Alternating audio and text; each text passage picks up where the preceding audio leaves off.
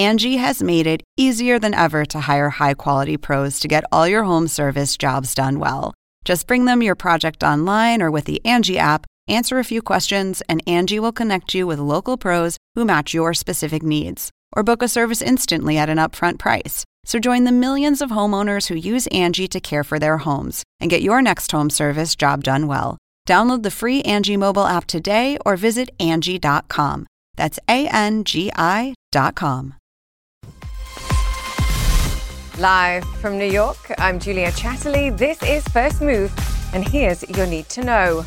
Netanyahu no more. A kaleidoscope coalition in Israel threatens to oust the prime minister. Meme madness. AMC shares slump on new supply, but still up almost 100% this week. And from Delhi to DC, the co-founder of Indian startup Baidu looking to educate America. It's Thursday. Let's make a move.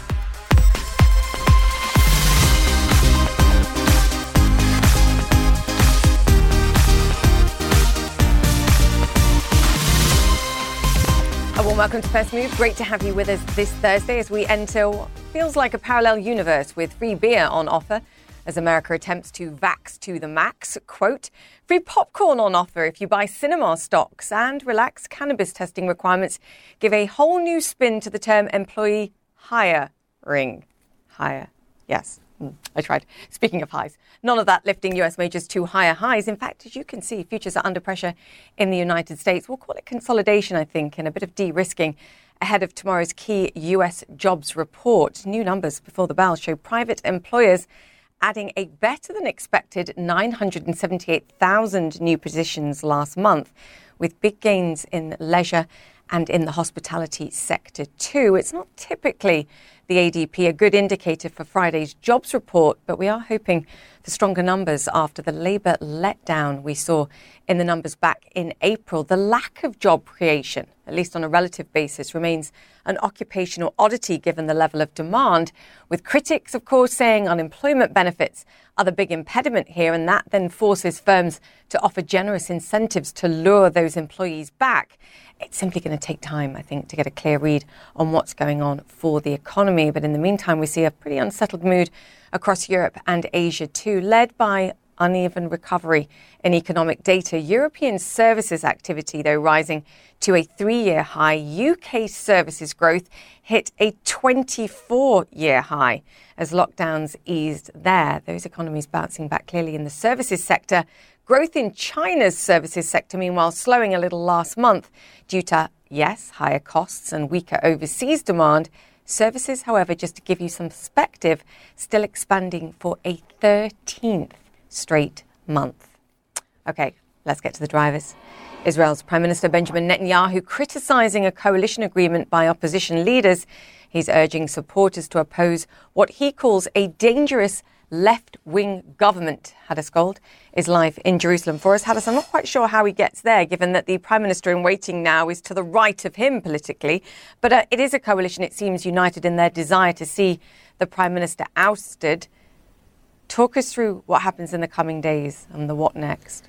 Well, it's definitely, history was made in the last 24 hours. Last night, 38 minutes before the deadline, Yair Lapid, the centrist leader, was able to inform the Israeli president that he had managed to form a coalition with a very diverse, it is the most diverse coalition in Israeli history. As you noted, it will be first led by the first prime minister will be Naftali Bennett of the Yamina party. He's actually a former Netanyahu chief of staff, described in some ways as even further right than Netanyahu himself on certain policies, especially when it comes to West Bank settlements. But the coalition will also include the far left, the Meretz party, and in making history last night, this coalition will also include an Arab-Israeli party, the United Arab List. This is the first time in Israeli history that an Arab-Israeli party has signed on to a coalition. So just think about what sort of government this will be, what sort of coalition this will be. You have everybody from the far left to the far right, and an Arab-Israeli party all sitting together on the same government. As you noted, it seems as though not much may unite them other than the fact that they want to see Prime Minister Benjamin Netanyahu out the door. So this may be a fragile coalition to start. We'll have to see if they do manage to get to government, how they will be able to govern on substantive issues, especially when it comes to things like relations with the Palestinians, if there will be any sort of advancement on those issues. But they still have a hurdle to get over before they can actually be sworn in, and that is a confidence vote in the Knesset, in the Israeli parliament, which should take place on or before June 14th. There is an effort actually now underway by these coalition parties to try and oust the current speaker of the parliament, because they believe that that speaker might try to delay the vote, and they want to get this vote through as soon as possible, because every day that goes by that this vote is not taken gives Prime Minister Benjamin Netanyahu more time to try to twist the arms of members of parliament to try to get them to drop out from this coalition. And he only needs a handful to drop out to cause this coalition to crumble. As you noted, he has already started this campaign. In a tweet earlier today, he said that all right-wing Knesset members must oppose what he's calling a dangerous left-wing government. He has said that such a government would be a threat to Israeli security. A little bit ironic, as you had noted before, considering who is going to be part of this coalition, including his former chief of staff. Naftali Bennett would be the prime minister to start off with, a part of a rotating leadership deal. And he, on certain issues, is further right of Netanyahu. But when it comes to Israeli politics, when it comes to Benjamin Netanyahu, you can never say never. And so we'll have to see what happens in the next few days. If he does manage to get a few of these members to drop out, that could potentially cause this coalition to crumble and give Netanyahu a lifeline to potentially stay in power. Yes, Netanyahu not out yet. Hadis Gold, we will watch this space. Thank you so much for that update there.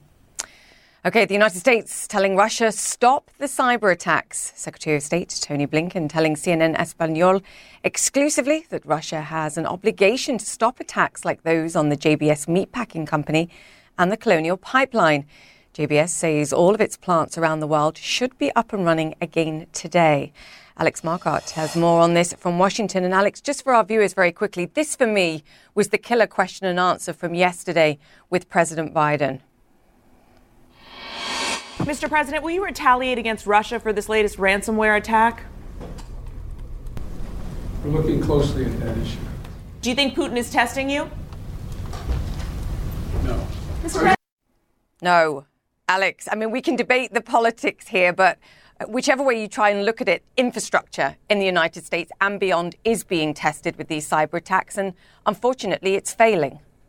Yeah, Julia, I mean, that really says it all. The U.S. has not figured out how to stop Russia from carrying out these attacks, whether it's from government hackers, like in the case of SolarWinds, or from criminal attackers, like in the case of the Colonial Pipeline recently and now JBS Foods. And oftentimes, you know, some of those lines are quite blurry. The Biden administration has said that they have, after this most recent attack, they went to Moscow and essentially said, knock it off. One of the things that the White House says that they're doing is to try to get together, to band together with other countries, to hold countries like Russia to account for harboring cyber criminals, like those who have carried out these two last major ransomware attacks here in the United States against critical infrastructure that have had a real impact and really crippled operations for these two companies.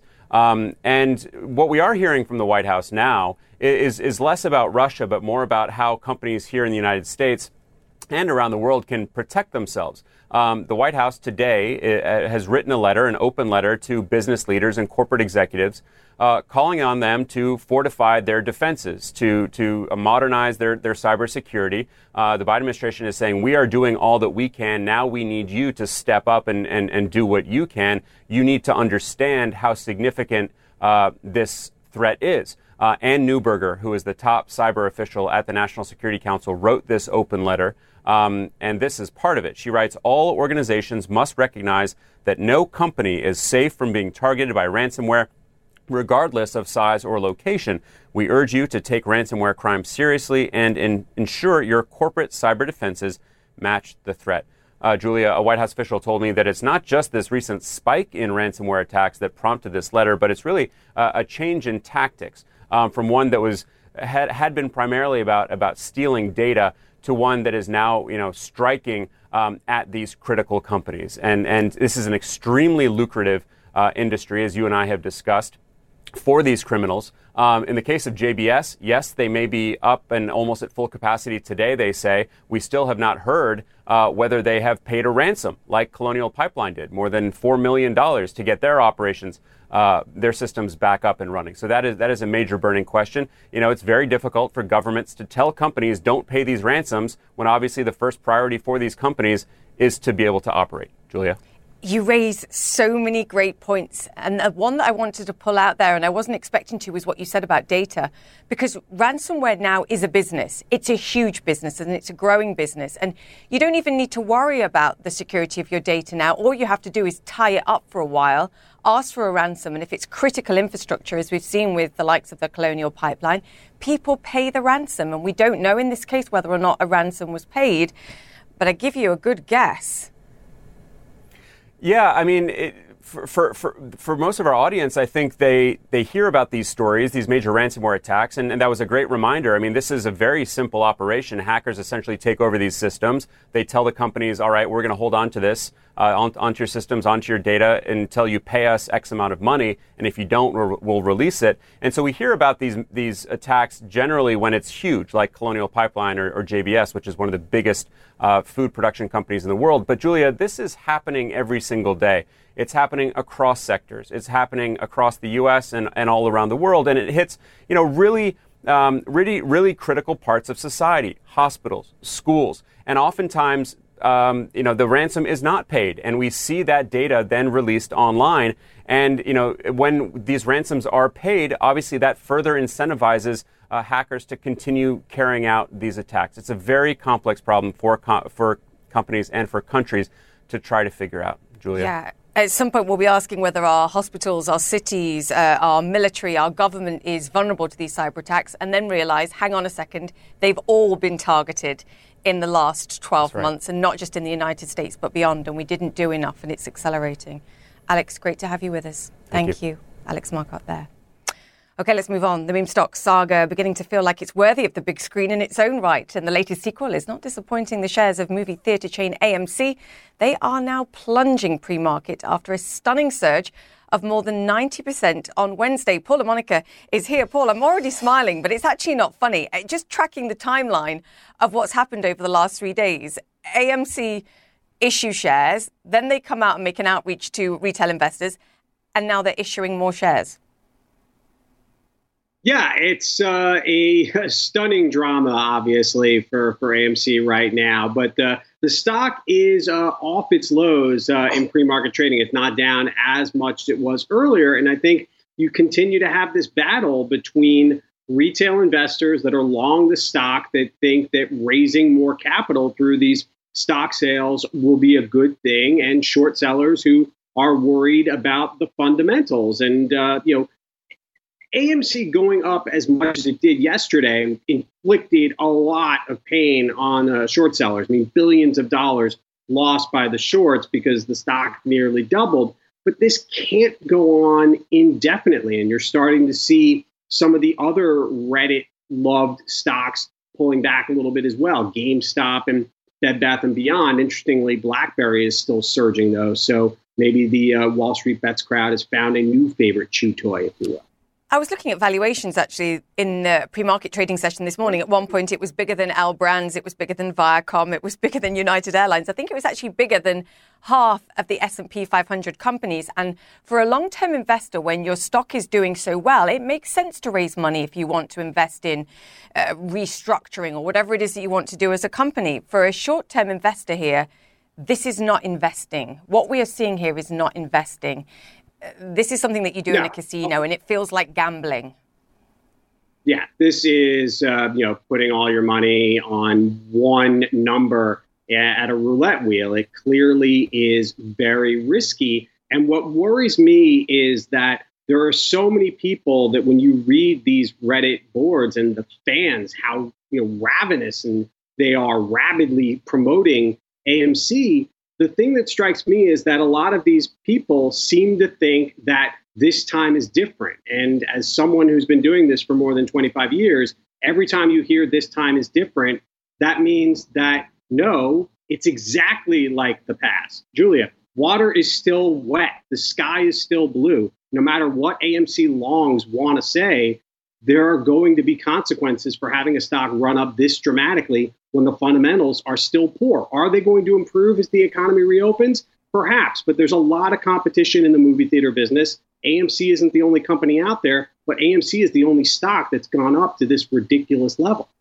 Yeah, pass the free popcorn and just be a little bit careful, because if you overheat popcorn, it explodes. Paula Monica, thank you so much for that. Yes. Let me bring you up to speed with some of the other stories making headlines around the world. The president of the Tokyo 2020 Olympics says it's impossible to postpone the Games again because of all the preparations. That's despite Japan's chief COVID-19 expert warning this week that holding the Games while coronavirus is still spreading is, quote, not normal.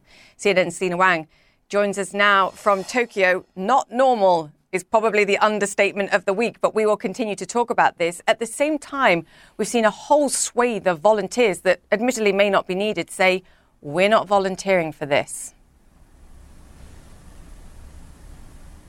Julie, exactly. We're seeing these conflicting narratives right now as the officials are pushing forward the rhetoric that these games can be held safely. More and more concern from the medical community, including from the head of Japan's COVID-19 task force prevention. And on top of that, you have the announcement that 10,000 out of 80,000 Olympic volunteers have quit. A big concern among these volunteers is the lack of protection.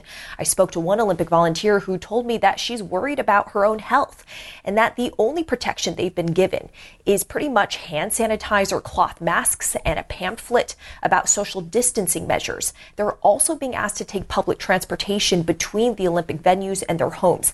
Take a listen to what she had to say here. We are not being given neither testing nor a vaccine. And we have to go in and out of the bubble at all times. Do you think the Olympics should be held this year? No, absolutely no. No, it's too dangerous. And I think it's absolutely the wrong message at a time when the world is suffering, at a time when the virus is still going rampant in many countries. So, Julia, the big question is, how is it possible to have a safe Olympic bubble when you have these tens of thousands of untested, unvaccinated volunteers traveling between their homes and these venues? And at the same time, you have much of the Japanese population unprotected. Just about 3% of the Japanese population has been fully vaccinated. This pace is starting to slowly creep up, but it still lags far behind other developed countries when it comes to the vaccine rollout. A big issue for Japan right now is the lack of medical staff to administer these vaccines. In earlier phases, the big issue for Japan was securing enough supply, a bureaucratic system, as well as a slow vaccine approval process. But a supply issue is no longer the problem. Now it is a lack of manpower. But we are seeing these mass vaccination sites start to pop out across the country. The government also says they're going to start vaccinations at workplaces and universities. But right now, only medical workers and the elderly population are eligible. The government has, however, started also vaccinating Japan's Olympic athletes, which has drawn some criticism since they are jumping the line ahead of those with underlying medical conditions. There is no timeline as of now for when the rest of the adult population is going to be eligible, which is what is driving a lot of these concerns. When I speak to Japanese people on the streets here, they say that they are fearful of how this Olympic could lead to further infection spreads across the country and could hurt them and their health. Yeah, significant worries and understandable, I think. Selena Wang in Tokyo there. Thank you for that. Okay, the White House is expected to announce more details about its plan to share COVID vaccines worldwide. Sources tell CNN an announcement could come as early as today, and it will specify which countries will get the vaccines. The US has pledged 80 million doses from Pfizer, Moderna and Johnson & Johnson. President Biden also kicking off an ambitious national month of action, quote, to get 70% of Americans fully or partially vaccinated by the July 4th holiday. President Biden promising all US adults a free round of beer donated by Anheuser-Busch if the US hits that goal. An estimated 51% of Americans are at least partially vaccinated so far. Okay, still ahead on First Move, fashion designer Prawal Gurung joins us live to talk about the COVID crisis in his beloved Nepal. And later, when vintage meets Vogue, Etsy snaps up Gen Z favourite Depop. we've got the CEO. Stay with us.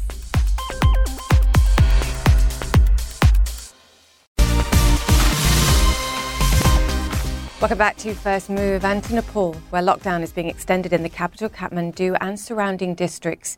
New international aid arrived this week as Nepal battles its latest COVID wave, and daily cases are now decreasing, which is the good news. But this, as the country denies reports of a new local variant, something backed up by the World Health Organization's office there. Much to discuss. And joining us now is renowned fashion designer Prabal Gurung, who's working to help get aid to Nepal. It's fantastic to have you on the show.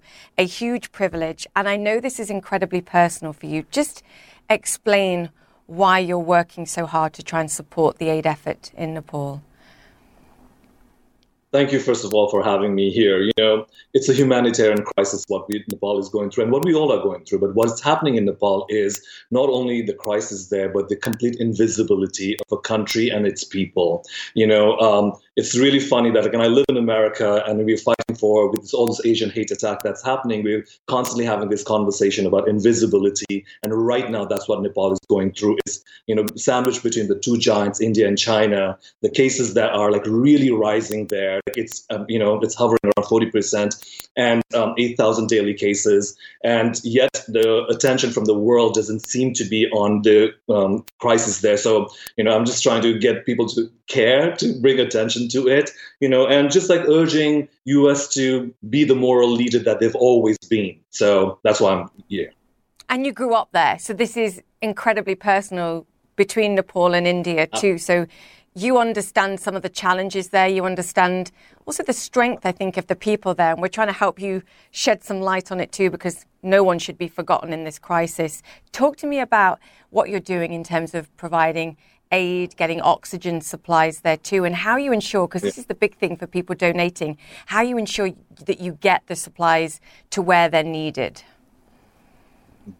Well, I've been working with this team, with Nepal Rising team, and what we're doing, there have been a lot of like oxygen concentrators and, cylinders and medical supplies and everything.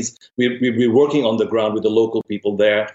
And, the thing about Nepal that people often forget is, unlike here in let's say in US or in other parts of Europe and the UK, people are really willing to take, they're not anti-vaccine. They're willing to take the vaccine, and and the groundwork, the network of the people that can reach to the remote places it's pretty incredible. So we are trying to, sometimes the government doesn't really live up to the expectations or the promise that they, made to the people. So we as volunteers and working with the people on the ground, we've been trying to get as much supplies and everything and attention to there.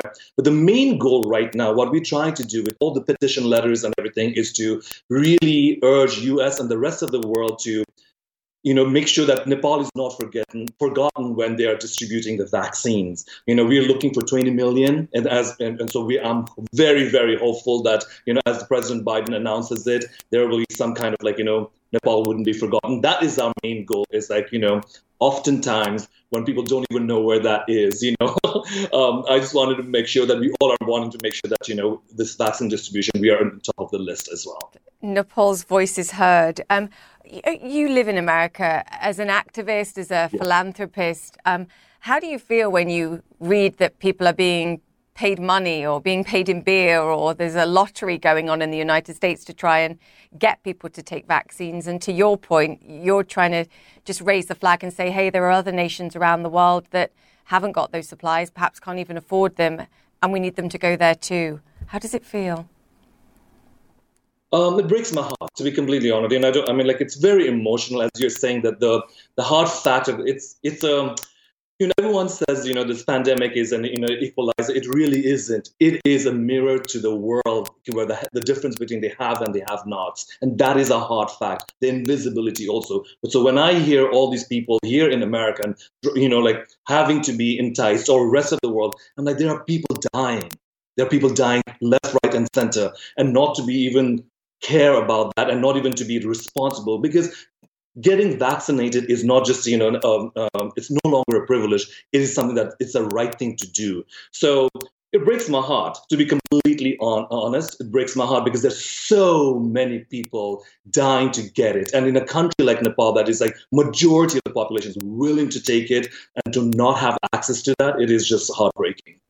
I love your passion. Something else that you've used your platform for in your fashion prowess is, and you've touched on it already, is anti-Asian crime. And you wrote an op-ed for CNN, which really resonated with me. And you pointed out a time in your career where you were told that you don't look American, and therefore how can you define American culture? You also talked about your mother and making her wear a wig to go outside because you were frightened that she might be harmed outside.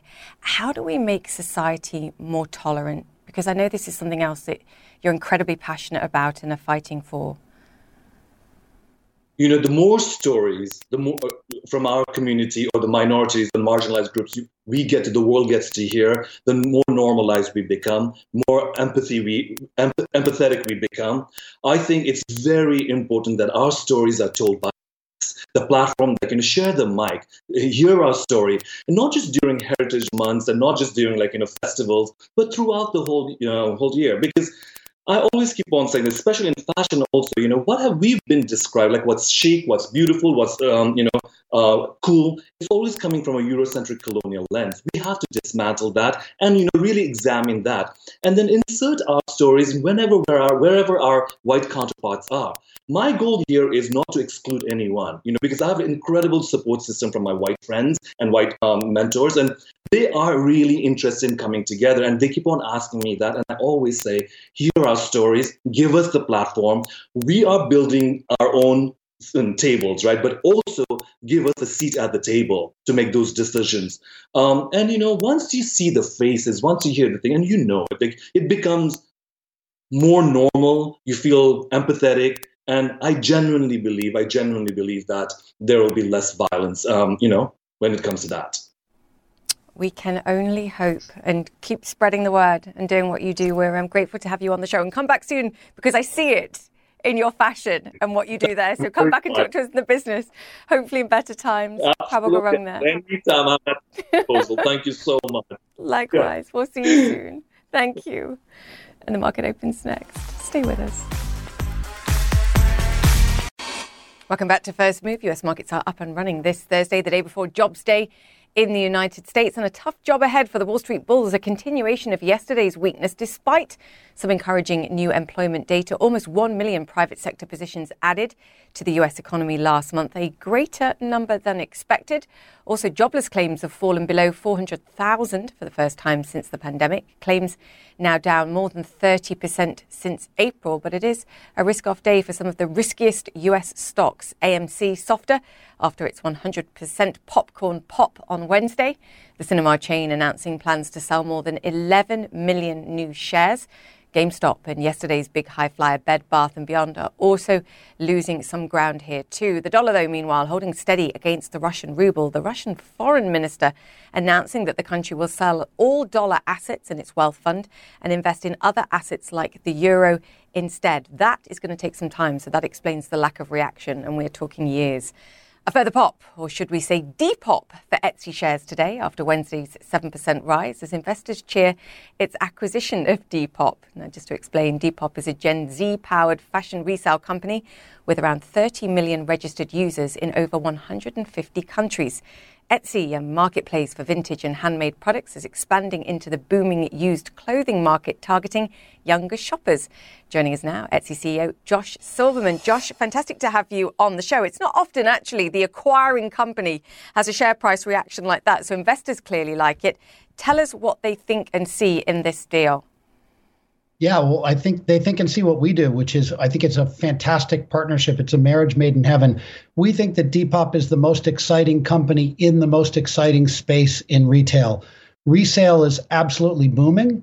It speaks to younger generation, and within the younger generation, within Gen Z, Depop is their choice. And so we're incredibly excited to partner with them. We think there's great synergies between the two businesses, and we think it's going to be a fantastic partnership. Maria Raga, who's the chief executive of Depop, said that Etsy's made massive improvements in terms of search and discovery, and that's something that we can learn from, just in terms of scaling their business. What do you learn from, or is it simply about that younger generation of customers, perhaps, that could in future be Etsy users, if not immediately? Getting a two-sided marketplace like Etsy or like Depop to scale is lightning in a bottle. It almost never happens. Once it happens, that two-sided marketplace is incredibly valuable, but there's many capabilities that these two-sided marketplaces have in common. You need to make search and discovery work at scale. You need to run a massive payments platform. You need to make trust and safety work at scale. You need member support and on and on. And so there's so much that we can share and learn from each other. And I think there's quite a lot of know-how that Etsy has that we can use to help make Depop even stronger. And, a case in point is Reverb. That's another two-sided marketplace that Etsy acquired about 18 months ago. And even within 18 months, Etsy has helped Reverb to substantially increase their gross margins, then reinvest that profit into marketing and even more efficiently to grow even faster. And it's that kind of opportunity that we see with Depop as well. Yeah, I mean, when I look at some of the numbers, I mentioned them in the introduction, 30 million registered users, but in 2020, there were 4 million active buyers, 2 million active sellers. Can you give us any sense of just what you're imagining in terms of bringing those numbers higher, just through whether it's accessibility, as you said, the payments platform opportunity, just making it easier, quite frankly, for users to buy and sell? Depop is still a very young company, and it's growing like crazy. So Depop grew about 100% in 2020, and it did that with almost no marketing money. So as you said, we have Depop has about 2 million sellers and 4 million buyers. And what's so exciting is that the sellers are very often buyers. In fact, 75% of sellers are buyers, and many of the buyers are also sellers. The engagement metrics on the platform are also really compelling. The average active user is on the app 40 times per month. So this is a really sticky, highly engaged community. And if you talk to teenagers in your network, you're going to find that they know Depop and they love Depop. But there is still so much room for growth. About a quarter of the global workforce is already Gen Z. These are people 26 years or younger. And it's projected that by 2030, there will be 1.3 billion members of Gen Z that are in the global workforce. So we think there's an enormous opportunity to grow and to scale. I get the opportunity. I also see big competition in this space for the sort of resale market, whether it's retailers like Walmart, Nordstrom, Gap. They're all getting in on the action because they're recognizing that, to your point, Gen Z or Gen Z, because someone's going to tell me off for sounding American, they like the sustainability aspect of this. They like parts of the segment of this business. And to your point, it's growing far quicker than ordinary retail. How concerned are you by the competition, some of these big, well-known brand players getting into this space too? There is a lot of competition, and there's been a lot of competition, and yet Depop is growing at phenomenal rates. Why? Because they speak to Gen Z. They speak the language of Gen Z, and they're an authentic, organic brand. And again, they're growing at these phenomenal rates with hardly any investment in marketing yet, because influencers and members of Gen Z really believe in the brand. The other brands you mentioned are not brands that speak to Gen Z and feel really authentic. So that's what we love about Depop. We think the management team and the entire employee base of Depop really understand Gen Z, and building a community around Gen Z is really unique and really special. People come for the clothing, but they stay for the community. Talk about Etsy growth as well as we transition post-pandemic. She says, fingers crossed, because there was clearly a great deal of interest, whether it was products or simply time spent on the platform during this period. How do you see that playing out in the coming months? And I also saw that vaccination products are now hot in the same way that masks were in the beginning of the pandemic. Now, proving that you've had a vaccine with apparel is cool. Talk to me about those two things, please.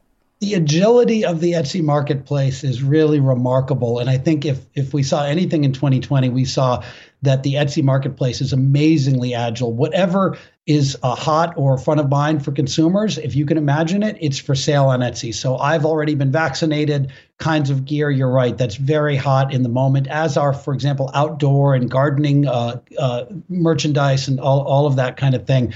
When we look at the growth, what we projected for the second quarter is that at the midpoint of guidance, there would be about $3 billion of products bought and sold on Etsy in the second quarter of 2021.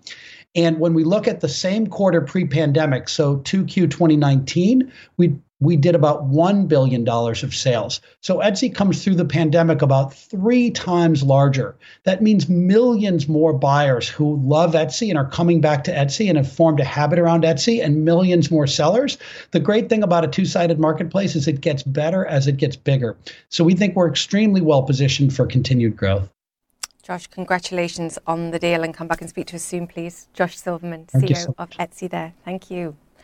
Okay, still to come here on First Move, making learning lifelong. India's leading online education platform expanding into North America. We speak to its co-founder next.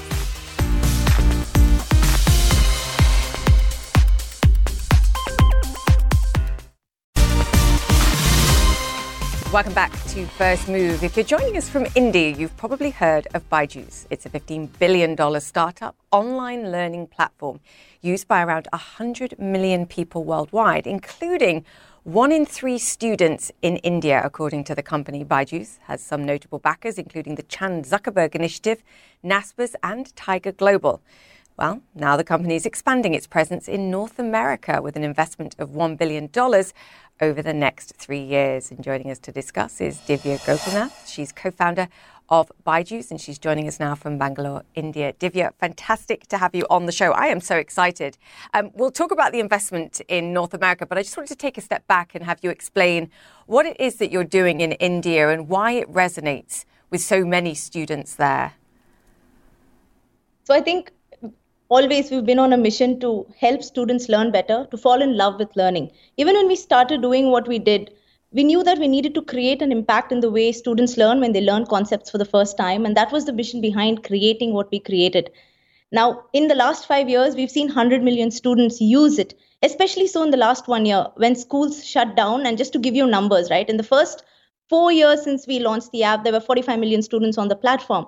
But just in the last 13 months, you can say, there were 55 million more.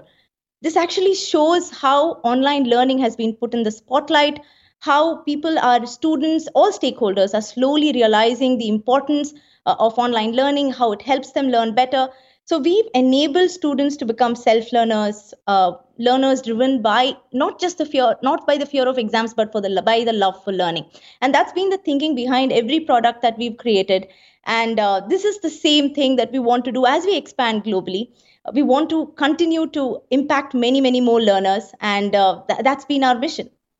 Is it like a one-stop shop, or is it a supplement to what you can learn in school, for example? Because as you point out, everybody, I think, has had a crash course in trying to study online from home. And some of the concerns have been people getting disengaged, too many portals to go to try and find which subject I'm studying. How have you made all that simple in order to keep students engaged and willing to be lifelong learners? Yes, so it's complementary to the school system. So this is the time when a student learns on their own at home that the product comes in. Now, that being said, you're absolutely right about, especially now all the kids are very digitally savvy and there are so many options and you can get distracted very easily. That is where the kind of format of online learning becomes important. See, it's not just about taking offline learning online. That's not online learning. Yeah. Online learning is about giving the content in the right kind of format, in a very engaging format, so that students enjoy while they learn, so that they remain engaged. And our numbers show that students love learning. So the engagement was up to 100 minutes per session on the app, especially during the pandemic. And it's, if I have to use an analogy, it's almost like how do you introduce them to the chocolate coating before giving them the broccoli, right? So it's about how can you make them enjoy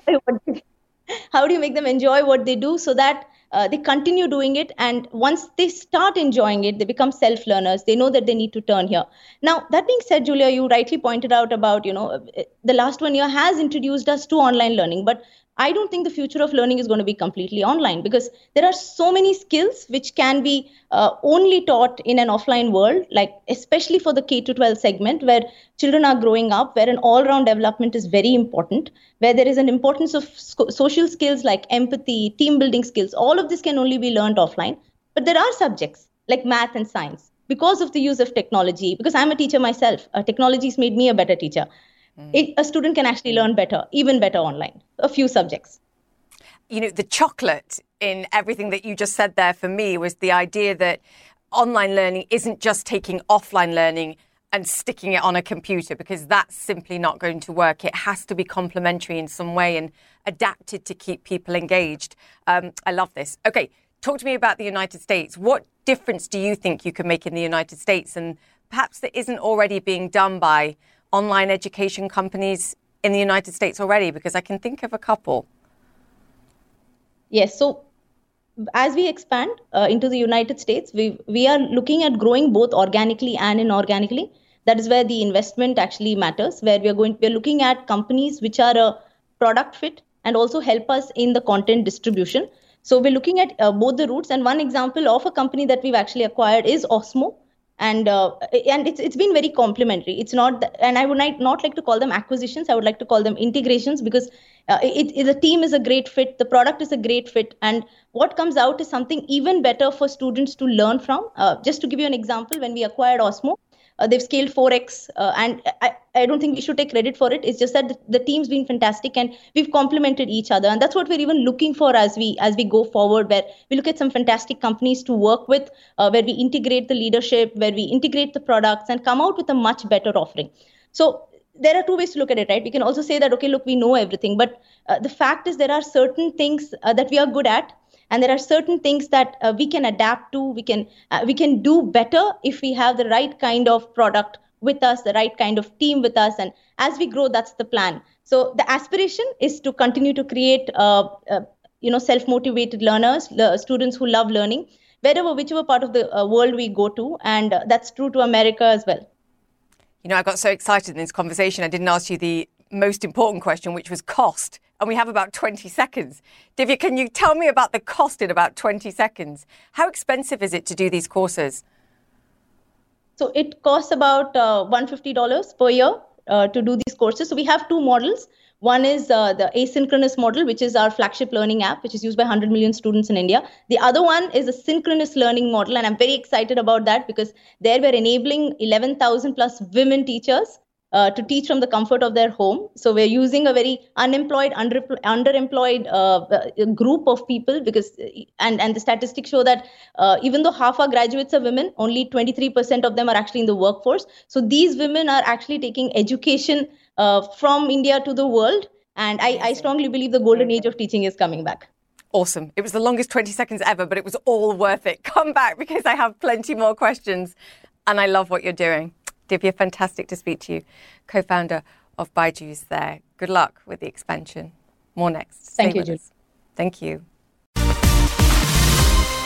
Welcome back to First Move. The vast majority of people who live in South Africa are black. Yet Isuzu Motors in South Africa only recently named its first black CEO and managing director. CNN's Eleni Jokos talked with Billy Tom about what it means to be first and what Africans are equipped to bring to the auto components industry. So you've been in the job for now almost a year as CEO. And it's what is also shocking is that you're the first black person to hold this executive role of international OEM in Africa. Why do you think it's taken this long? Look, firstly, before I answer your question, I think the challenge I have myself, and I'm always keeping myself honest, is to say, being the first black CEO, you become the poster child for this. But what poster child do you want to be? Because you also want to create and position yourself so that people become more aspirational in moving and fulfilling the roles going forward.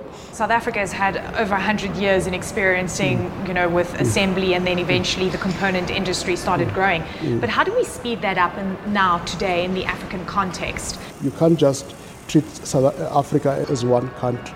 You've got to look at the economic clusters. You've got SADC, where South Africa operates. You've got East Africa, you've got West Africa.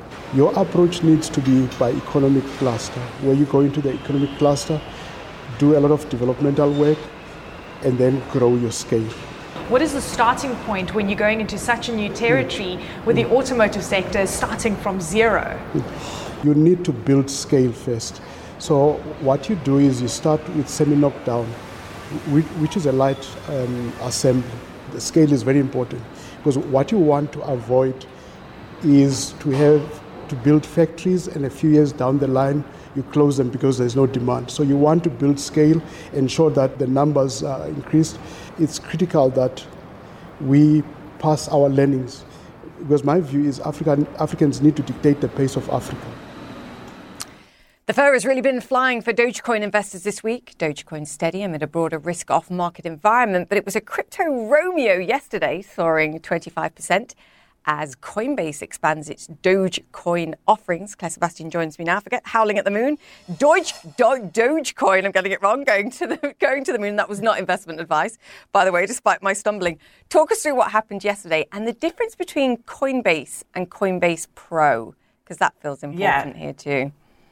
Yeah, Julia. So this is big news for Dogecoin investors. It started the week around 29 cents. It went up to about 43 on the news of its inclusion in Coinbase Pro. It's now back around 40 cents, but still significant gain on the week. Now, inclusion in Coinbase and in particular Coinbase Pro lends it some legitimacy. Obviously, this is one of the main crypto trading platforms. The difference between Coinbase and Coinbase Pro, well, Coinbase Pro is really aimed at sort of more advanced experienced investors. It's a different interface. It looks more terminal-like. It's also free to join, but it's slightly different in terms of more complicated trades are offered and things like that, advanced charting tools and all that those kinds of things. Slightly sort of less user-friendly, perhaps, than Coinbase. But this is part of Coinbase's mission. The CEO has said that adding more and more assets is really part of their vision for the future. His first question on Coinbase's first earnings call back in May was, when was Doge going to be added? And he said at the time that it would take 6 to 8 weeks, but it was part of their plans. It's been exactly 4 weeks. So an exciting day, Julia, for Dogecoin investors. They were working like dogs in order to do that, as we can imagine, in order to do it in a shorter time frame. So what did the Doge father, Elon Musk, have to say about this? Because I'm sure he weighed in too. Oh, plenty. Yes. He's several interesting tweets. One was he sort of retweeted something that he tweeted in the past few months about Dogecoin, which was a meme showing a sort of cloud with the Shiba Inu dog in it approaching a city labeled the global financial system, sort of symbolizing Dogecoin's takeover. He labeled that with the caption, "It's inevitable." Another tweet, Julia, which I know that you're keen to talk about, is one of him. He said, "This is a picture I found of me as a child," where he showed the same dog sitting in front of a sort of old-fashioned computer screen with cassette tapes lying around. So he's clearly sort of still, keen on the narrative that Dogecoin, sort of the underdog of the crypto world, has the potential to become a really big deal. And he continues to put his backing behind it. That, in part, contributed to the rally that we saw this week. I have no words. But I loved the caption on there. That definitely did resonate with me, this idea that you have to keep your passion under wraps, otherwise you'll be socially ostracized. I mean, I feel like that all the time. Every time I open my mouth, quite frankly, it's always... You have to be careful. Claire Sebastian, thank you so much for that, my crypto queen. That's it for the show. If you've missed any of our interviews today, they will be on my Twitter and Instagram pages. You can search for @JChatterleyCNN, as always. And in the meantime, stay safe. Connect the World with Becky Anderson is next, and I'll see you tomorrow.